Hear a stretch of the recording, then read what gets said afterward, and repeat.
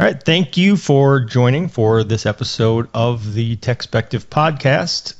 My guest this time is DJ Sampath from Armorblock. So, DJ, if you could give us a little bit of background on you and on the company, and we'll have a conversation. Sounds good. Well, first of all, Tony, thank you so much for having me here. It's definitely, I'm more excited to be on your podcast. And quick intro of myself. I'm the co-founder and CEO of Armorblock. We started this company about roughly close to 3 years ago with the mission of being able to stop, email-initiated attacks and compromises, and being able to even go beyond emails to be able to protect enterprises as they communicate, both internally and externally to organizations outside. Ensuring that we're able to stop some of the most advanced types of attacks, like business email compromise and targeted email attacks on the inbound side, while at the same time looking at what's going outside of your enterprises when you're talking to people that are not inside of your company, but to vendors or customers or contractors as you communicate with them. Ensuring that you are compliant with the organization's policies. So we felt like this was a problem that wasn't solved in a way that was friendly to the users. It was easy to deploy, and we felt like it was a niche. It was time for us to go out and sort of reimagine how to fundamentally disrupt the status quo. And so that's sort of what we did with Armorblock. And we're heads down building a phenomenal product that's and with an amazing team that's helping us on this journey. And in a quick from a background perspective, I've been in security for a while now, and I've spent some time on the industry side, having had a tenure at a few startups and at a few big companies as well. And prior to that, I got my PhD in computer engineering and got to work with some of the esteemed organizations, and was very grateful for my dissertation funding source, which came from DARPA and the military. So that's a little bit about myself. Very cool.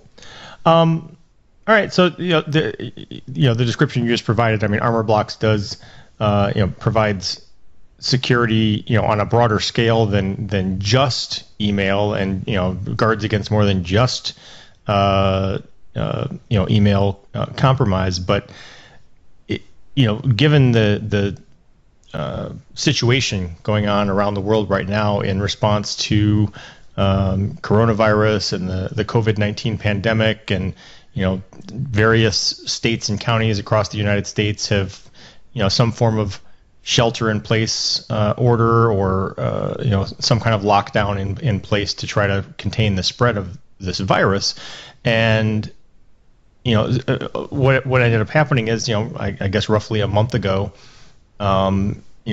many companies from all industries of all shapes and sizes suddenly went from normal operation to basically 100% work from home.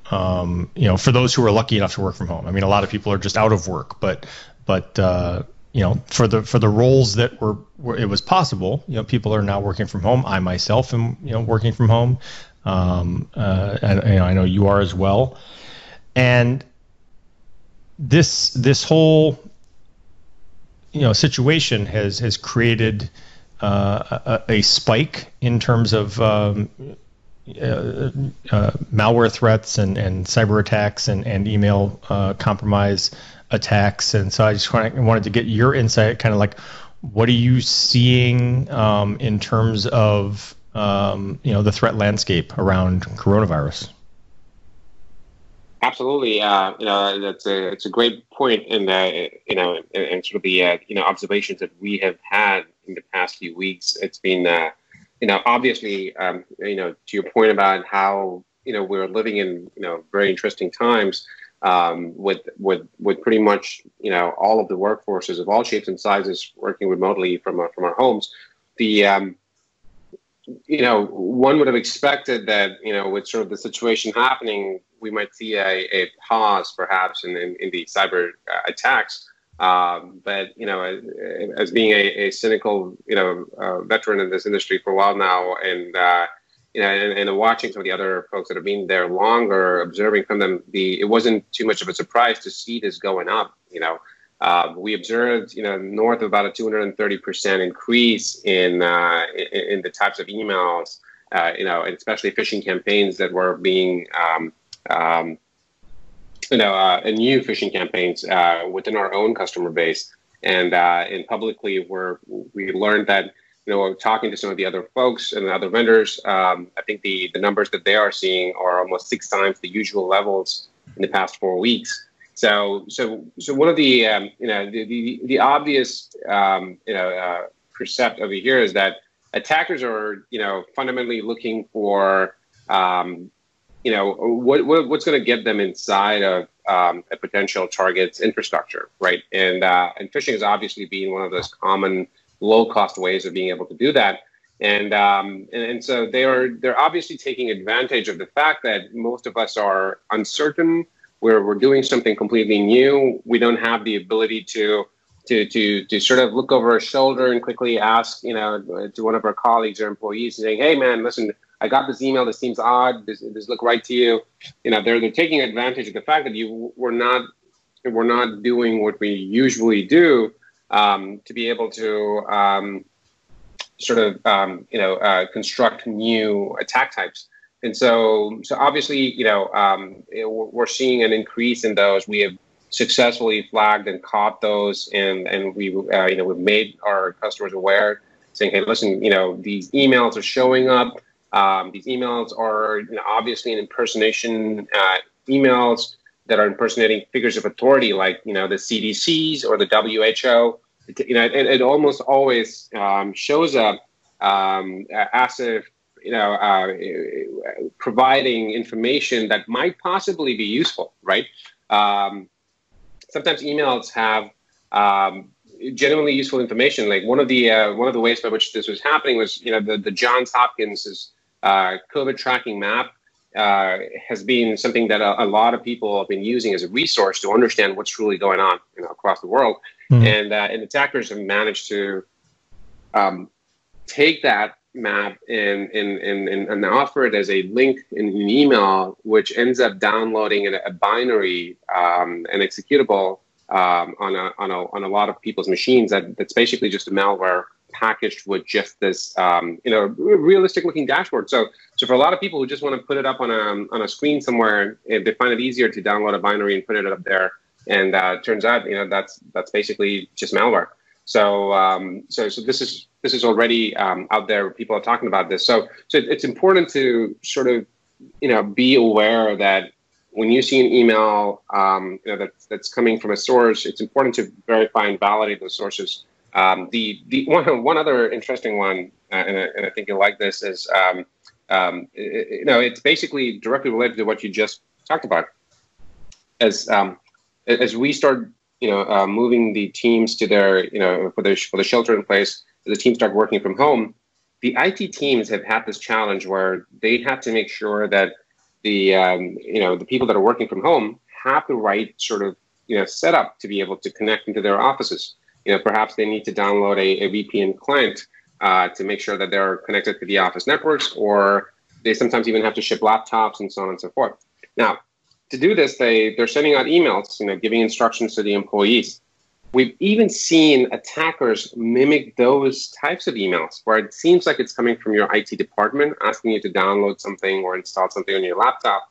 And it's pretty remarkable, So you got to give it to the ingenuity of the attackers that are seeing these patterns and rapidly adapting to sort of do these things. So it's rather when we were watching that and we saw that we flagged it, it was pretty shocking and surprising to see how quickly they had adapted to this. Well, this is. Obviously this is a very unique scenario. However, on another level, it's not that unique from a cybersecurity perspective in that cyber attackers are always opportunistic, and it doesn't matter whether it's really, really good news or really bad news. If there's news, if there's something out there that is driving headlines and will catch people's attention, that's part of the standard operating playbook, is to try to play off of that and sort of exploit interest in that topic. You're right. You're absolutely right. I think the one would hope that folks have a little bit of how do I say this, a little more empathy, but at the same time, I think it's not to be expected of cyber attackers. So I'm with you on that. I think it's been their common MO to recognize uncertainty, to recognize that people are afraid or confused, and leverage this news cycle to put something out there which has a sense of urgency and forcing the folks that are reading the email to take quick action. Right. And so. Yeah, you're spot on. I mean, I think it's. In fact, we one of the interesting pieces was I think Kevin Mitnick, I believe, and a few others had actually started tweeting out saying that, hey, we're going to watch out for attackers that are going to start attacking hospitals, and if you do that, we're going to come for you. We're going to start attacking, and it's starting to encounter attacks. So there was a lot of that going on 2 weeks ago, and it's still going on in quite a bit of the security community at this point. So, well, I saw early on, a few weeks ago, there was a story about I want to say it was Interpol had talked with some of the major cybercrime syndicates and come to some sort of an agreement that healthcare and hospitals would be off limits. And it was like a story at the time. There were headlines saying hey, the attackers have agreed. And I was like, well, maybe a couple attackers agreed. I'm like, it's not like they have a union. There's nobody controlling the all attackers. And if there's a couple major ransomware groups that have some sort of morals and ethics and are willing to sort of stand down for now, that's all. I mean, that's great, except for that it also at the same time creates a vacuum, because if for every cyber criminal who's willing to respect the unique situation the world is in, there's 5 more who are willing to take advantage of it.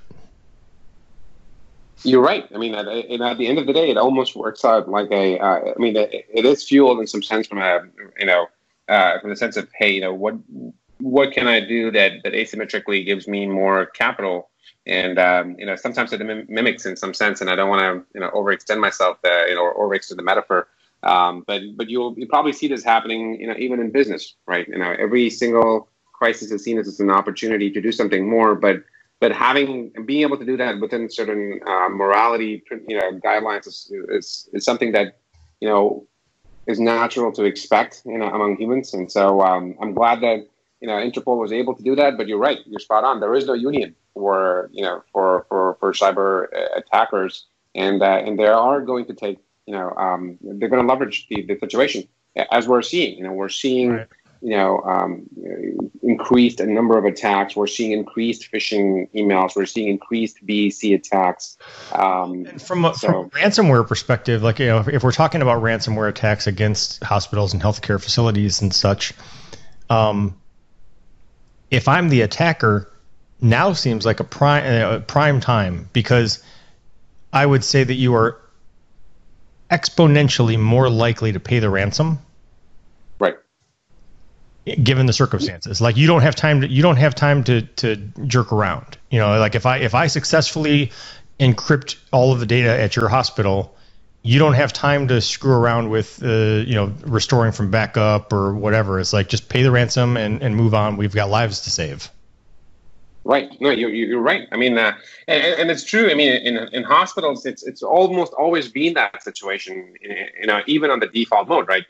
Hospitals are. Or almost always in an emergency response mode, but now more so than ever, because they're saturated. So you're right that they're going to see this situation happen. They're going to be like, okay, we're going to resolve this within the next, in less than 24 hours. So let's move quickly. And so they're more likely to pay for those, for the ransom, and they don't have the time to do the normal response, which is to hire an incident response team, dig in deeper, have the negotiation going on with the with the person that's holding you for ransom. So that entire process gets circumvented, and we've seen and we've heard anecdotally that that they're not even waiting for the IR folks to come in, the responders to come in and participate in that negotiation. We've heard stories where they're directly talking to the to the ransomware folks or the principals directly and agreeing to things and in the interest of wrapping this up fast. So you're right. It is ongoing at this point. So let's jump back to what you were talking about on the email compromise side, and and phishing attacks in general. You alluded to, and I agree with that. Like in a normal work environment, you're sitting in the office. First of all, there's a perception, whether it's legitimate or not, that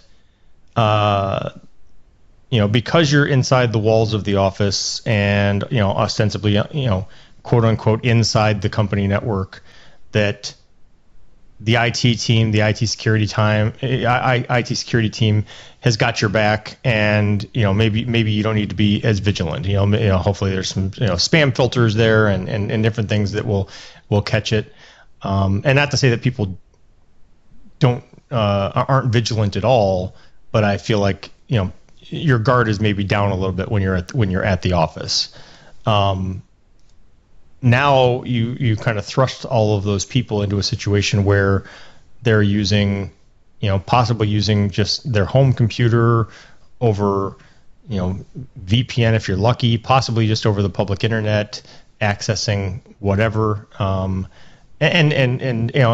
keeping in mind that different people have different access needs. Like not everyone needs to have a VPN connection to the corporate network. A lot of people can get by just fine with just email, or maybe a couple, cloud-based SaaS applications, or whatever. But the point being, now they're at home, they're on an unmanaged device that doesn't even belong to the company, and they're receiving emails, which, as you pointed out, it's sort of the MO of phishing and email attacks in general is to have a sense of urgency and a call to action that makes you click immediately. Like basically the idea is get someone to do something before they have time to think about it. Right. I mean, absolutely. You're spot on. I think a few quick shifts that I'd like to call out is this, right? One of the things that to your point about the IT departments that they're going through is they're recognizing that as we move to the as they sort of got ready to prepare for this the situation, for the shelter at home situation, a lot of the companies went through a testing phase. They wanted to make sure that they could actually manage the load of people that are going to be starting to work remote, and can they even sustain it? So they had to ensure that they're the ones that are lucky and had the appropriate VPN capabilities, they tested the loads, and they had to augment it. They had to purchase more bandwidth to be able to do that. So they were trying to do their best in terms of being able to cope with this. But one effect that's coming off of this situation is that people are getting more comfortable with the notion of the cloud, right? So they're saying, okay, here was my legacy setup that helped me protect my enterprise, and I really didn't want to do much about it because I didn't want to go back and then look at all of these pieces. But what this has forced them to do is to sort of reevaluate how their setup is, and in some sense, it's accelerating their move, their transformation to move into the cloud. So there's definitely a benefit, in some sense, for the IT teams, especially from a budget perspective. If they were constrained before, where they said, "Hey, no, I don't have the budget to be able to let you guys move to the cloud," this has been, one of those situations where they've had to rapidly make some of these decisions so that they can protect the employees, so that when the employees are accessing, some of their emails, say from an unsanctioned device, at their homes, they still get some of the protections that the cloud services would offer. In terms of, as opposed to trying to rely on their, on legacy infrastructure that they may have within the enterprise. So that's definitely one trend that we're observing, which is headed in the right direction. Now, having said that, it's incredibly challenging to be able to enforce, some of the IT policies. say that you accidentally did click on on a malicious link. Say that you hopefully had some sort of an anti-malware software that's running on your endpoint, assuming that that's an IT sanctioned laptop that you have. And normally what would end up happening is you would have some of the IT folks reach out. Somebody would pop up, come into your office or shoot you a text and say, hey, listen, you might have clicked on a wrong link. We see that you might have downloaded a malware. Can you please refresh all of these things and reset your passwords?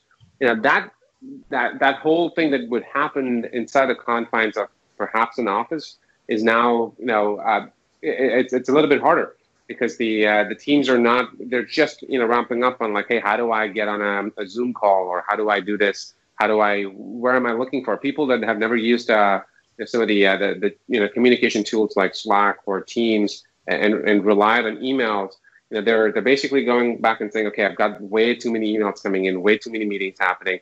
They're sort of normalizing and adjusting for the new behavioral patterns this shelter in place is required. And so in between those, if an email pops up that looks a lot like one of these emails, but it's coming from a different source, it's incredibly difficult for them to be able to prioritize this, and they end up engaging with that email, and they're engaging with the attacker. So one of the key things that we see over here is, especially people that work with vendors or partners, we've noticed that the attackers sort of leverage existing relationships, and so you end up seeing an email that shows up that seems like it's an email that came from a known established vendor that says, hey, listen, we just did the following things. We wanted to offer you some additional resources. Would you like to try out? Here's something that you could do. Here's a link to the COVID-19 resource, and maybe there's a cure that's being working that people are talking about.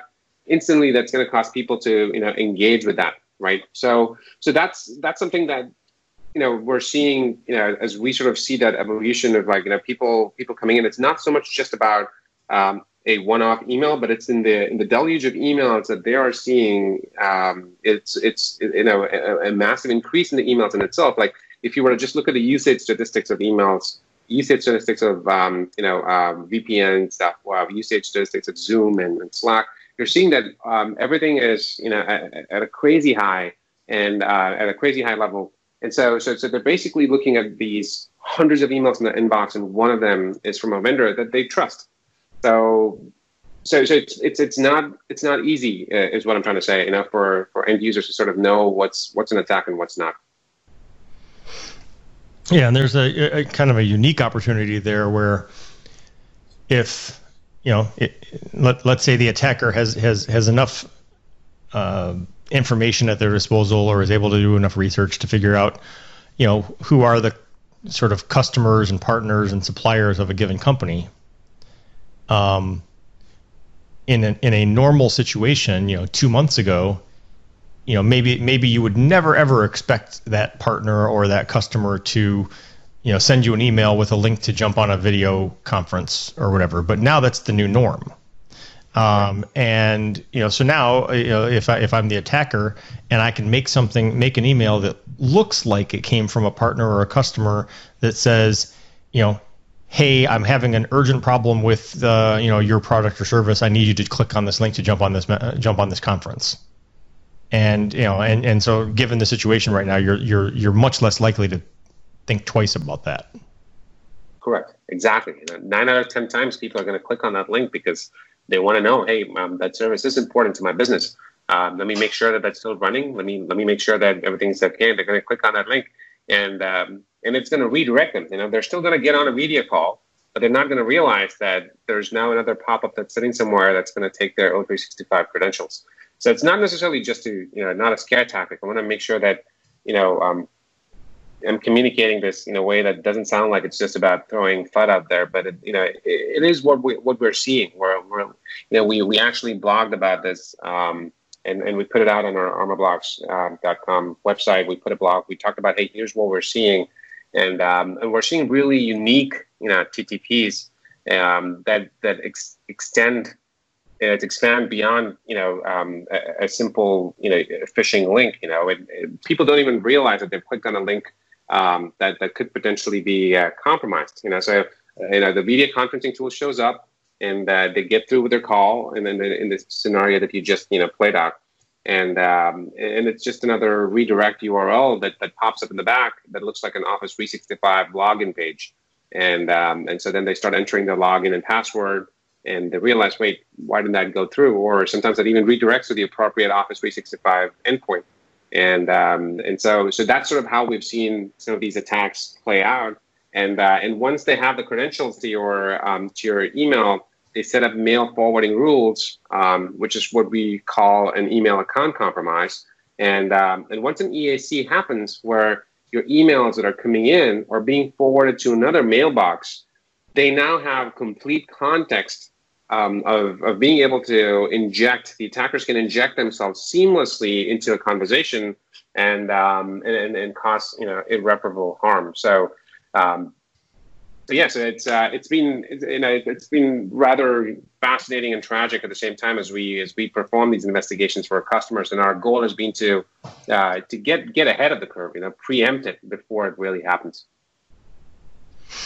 Yeah, it's funny how what you said, having it be fascinating and tragic. I mean, I've felt that way about a lot of like the larger attacks going back 20 years, like when SQL Slammer happened, when Code Red and NIMDA happened, and I was working in the security trenches at the time, and so on the one hand I'm annoyed and pissed off because there's this attack and it's messing with things, and I'm now having to work through the weekend to try to clean up after this mess. But then when I step back and look at it, and you look at kind of like the how clever the attack was, and how it was able to execute, and I've always had like a little bit of an appreciation for the ingenuity that goes into it, and then I kind of scratch my head and think, if only those people could take that creativity and use it for good. I know, right? Because they're genuinely good solutions to the problem. It's just that the problem they're trying to solve is messing with other people's lives. Yeah, exactly. You're spot on. And a lot of us who are now doing what we're doing, at some point in our lives, we've been on the offensive side. We know what it takes to be able to put some of that stuff together. But you're spot on. When on the defensive side, you start looking at these things and you go, wow, this is really impressive. And I remember, like, to your point about SQL Slammer, I think it was Configure with the other one, the Mars Worm. I believe the other one was also the Blaster. I don't know if you remember the Blaster. Yeah, so it was. These were pretty fascinating. I mean, obviously, Stuxnet was the mother of all, which just refused to go away. The variants of them kept, that one kept coming back over and over again. But it's definitely, they're really, smart people that are putting this together. And again, one of the shifts that we're seeing is they're moving from, constructing these into doing a lot of OSINT. Open source intelligence. And so with OSINT, they crawl your Twitter, they crawl your LinkedIn pages, and information that people willfully put out there, right? And that makes it really easy to be able to scrape that part, those parts of that information, and associate them with your work emails. And that's, again, if you want to look at it from the ingenuity part, it's a lot of data science work, right? You got to clean up all of that data. You got to associate that with your profiles across the board. It's some of the things that the world's best CRMs try their best to do, and a lot of this happens because the reason why we know this is we see those emails. Those emails look like a really legitimate email that showed up perfectly at the time where you were traveling. Now you're in some other part of the world, which, by the way, is now travel sounds like a thing in the past. I don't think anybody talks about travel today. It's almost in the black and white days, in the days where we could travel. If they would identify those, and they would start sending those emails because they've got enough information about how you operate. What are you working with? And to your point earlier, they figure out what are the vendors that normally communicate to your organization. They're able to do that. I believe there are websites that tell you what stack you use. If you go to a website and you type in a company's name, it'll tell you, what technologies they're using for the website, It crawls the DNS entries and gives you all of the the details about which products you might have purchased in the recent past, 3 months, 6 months, 12 months. And so they have access to all of that resources, and they come back and they say all they have to do is find the right time to drop an email into your mailbox and walk away with tens of thousands, if not millions of dollars. Well, all right. So, who knows? It's certainly up for debate, especially right now as it's literally being debated. When things will return to some semblance of normal. I don't expect that it will be in the immediate future, but for everyone who's in this situation, who's working from home, who's having to kind of figure out how to survive through quarantine, and actually even in places where people are still going to work. I mean, there still are coronavirus themed attacks. What kind of things, and I think we've hit on a lot of them, but just to sum up, what should people be looking for? What would be some telltale signs that would say, hey, you know what, maybe that email is not legitimate? Right, that's a great question. I think our common tips for people as they look at these emails is to first of all have a healthy dose of skepticism. If something seems too good to be true, it probably is too good to be true. With that said, the first thing you look for is to see if it is an impersonation attack. If it's an email that purports to come from CDC or the WHO, it behooves upon users to just say, hey, can I confirm? Can I double click on the names to find out if that is a legitimate domain? Is this person really sending an email from an appropriate domain? The other thing is to look for a sense of urgency. If somebody's actually getting you to do something rather quickly, forcing you to quickly react to it, that becomes a key indicator that, hey, somebody's forcing you to do something that seems unnatural, unusual. A good hygiene over there is to confirm if that's something that other people are also seeing, or talking to the appropriate person in a different channel, perhaps not in an email, not just responding to that email, but using another channel like a phone, text message, or switching to Slack, or shooting a message from your instant messenger to basically confirm that, hey, that's in fact something that needs to be done or not.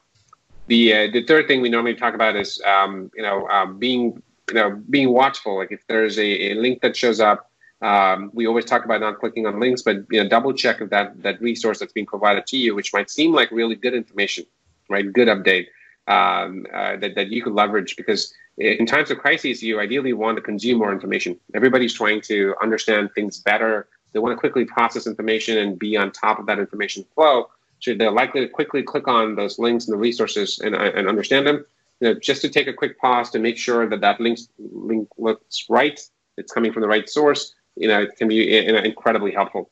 So those are a few things to look for. And last, one of the things that we've also seen is the updates that pretend to come from your company's IT department.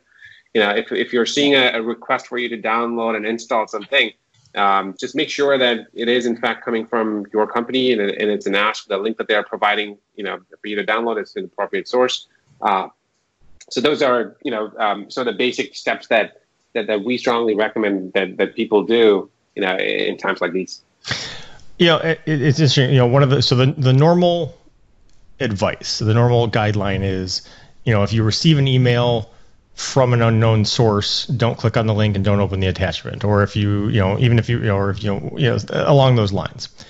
And I feel like now you just kind of step that up a level and just say, you know what? If there's a link or an attachment at all, stop and think about that first. Like, even if it's from someone you know. Right. Correct. Exactly. And a lot of times, even if it is someone that you don't know if their account has been compromised. We constantly see vendor compromised attacks, where the vendors are compromised and somebody's sending an email pretending to be them. They're not even sending it from a different source. They're sending it from a completely valid domain, and it's important to sort of reflect on that, saying, what is this person trying to say? Is this person saying that, hey, my bank account and my routing numbers have changed? Okay. let me pick up the phone. Let me call them up to confirm that that's really the case. So, taking that extra step, going that extra mile, becomes really important. Now more so than ever. All right, that's good advice. Okay, so that is some helpful tips for individuals who are trying to deal with this.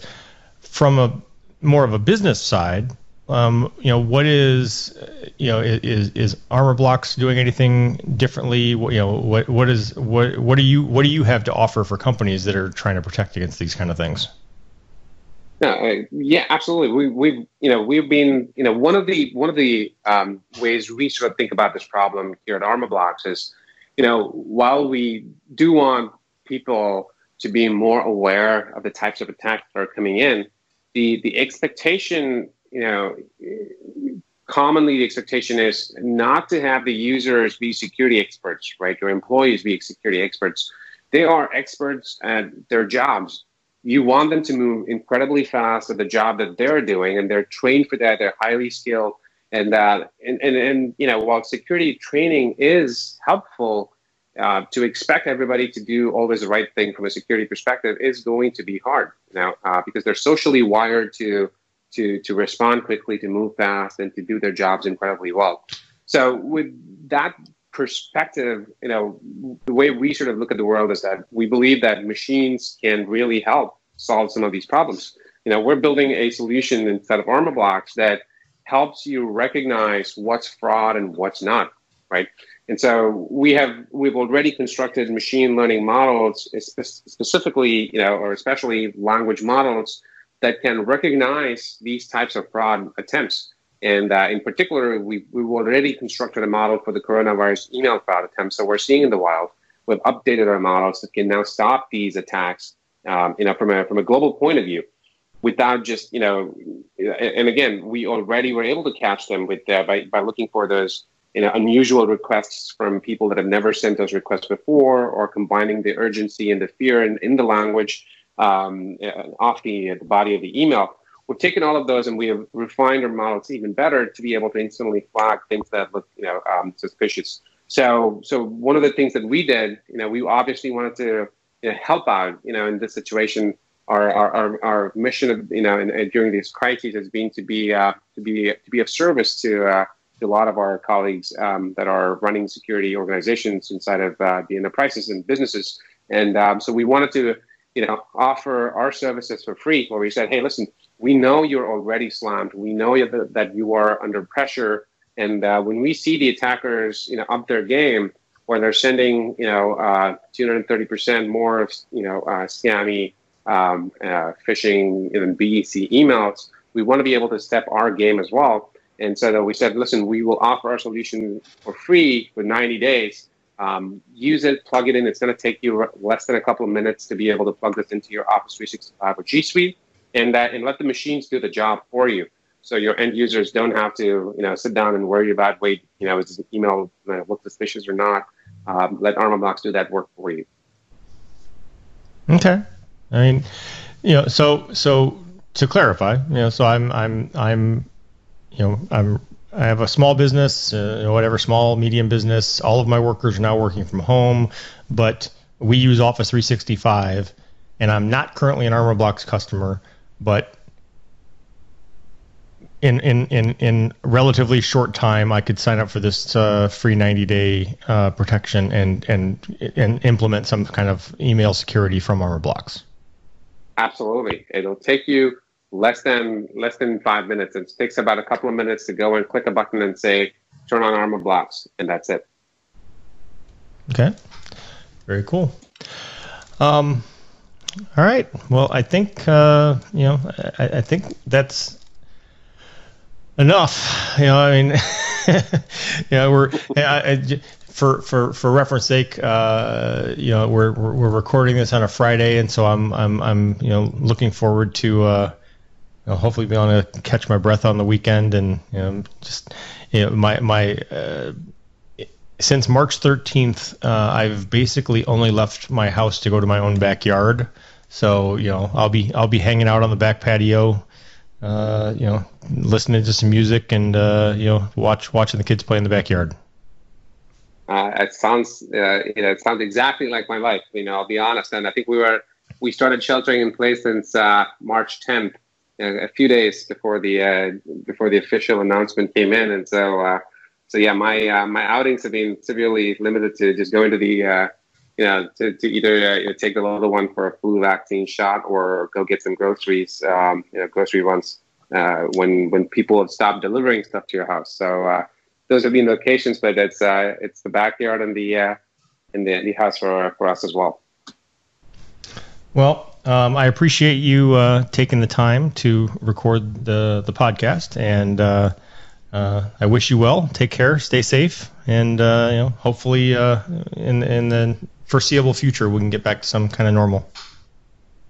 Indeed, yes. Stay safe and stay healthy, Tony. Thanks so much for having me on this podcast. All right, take care.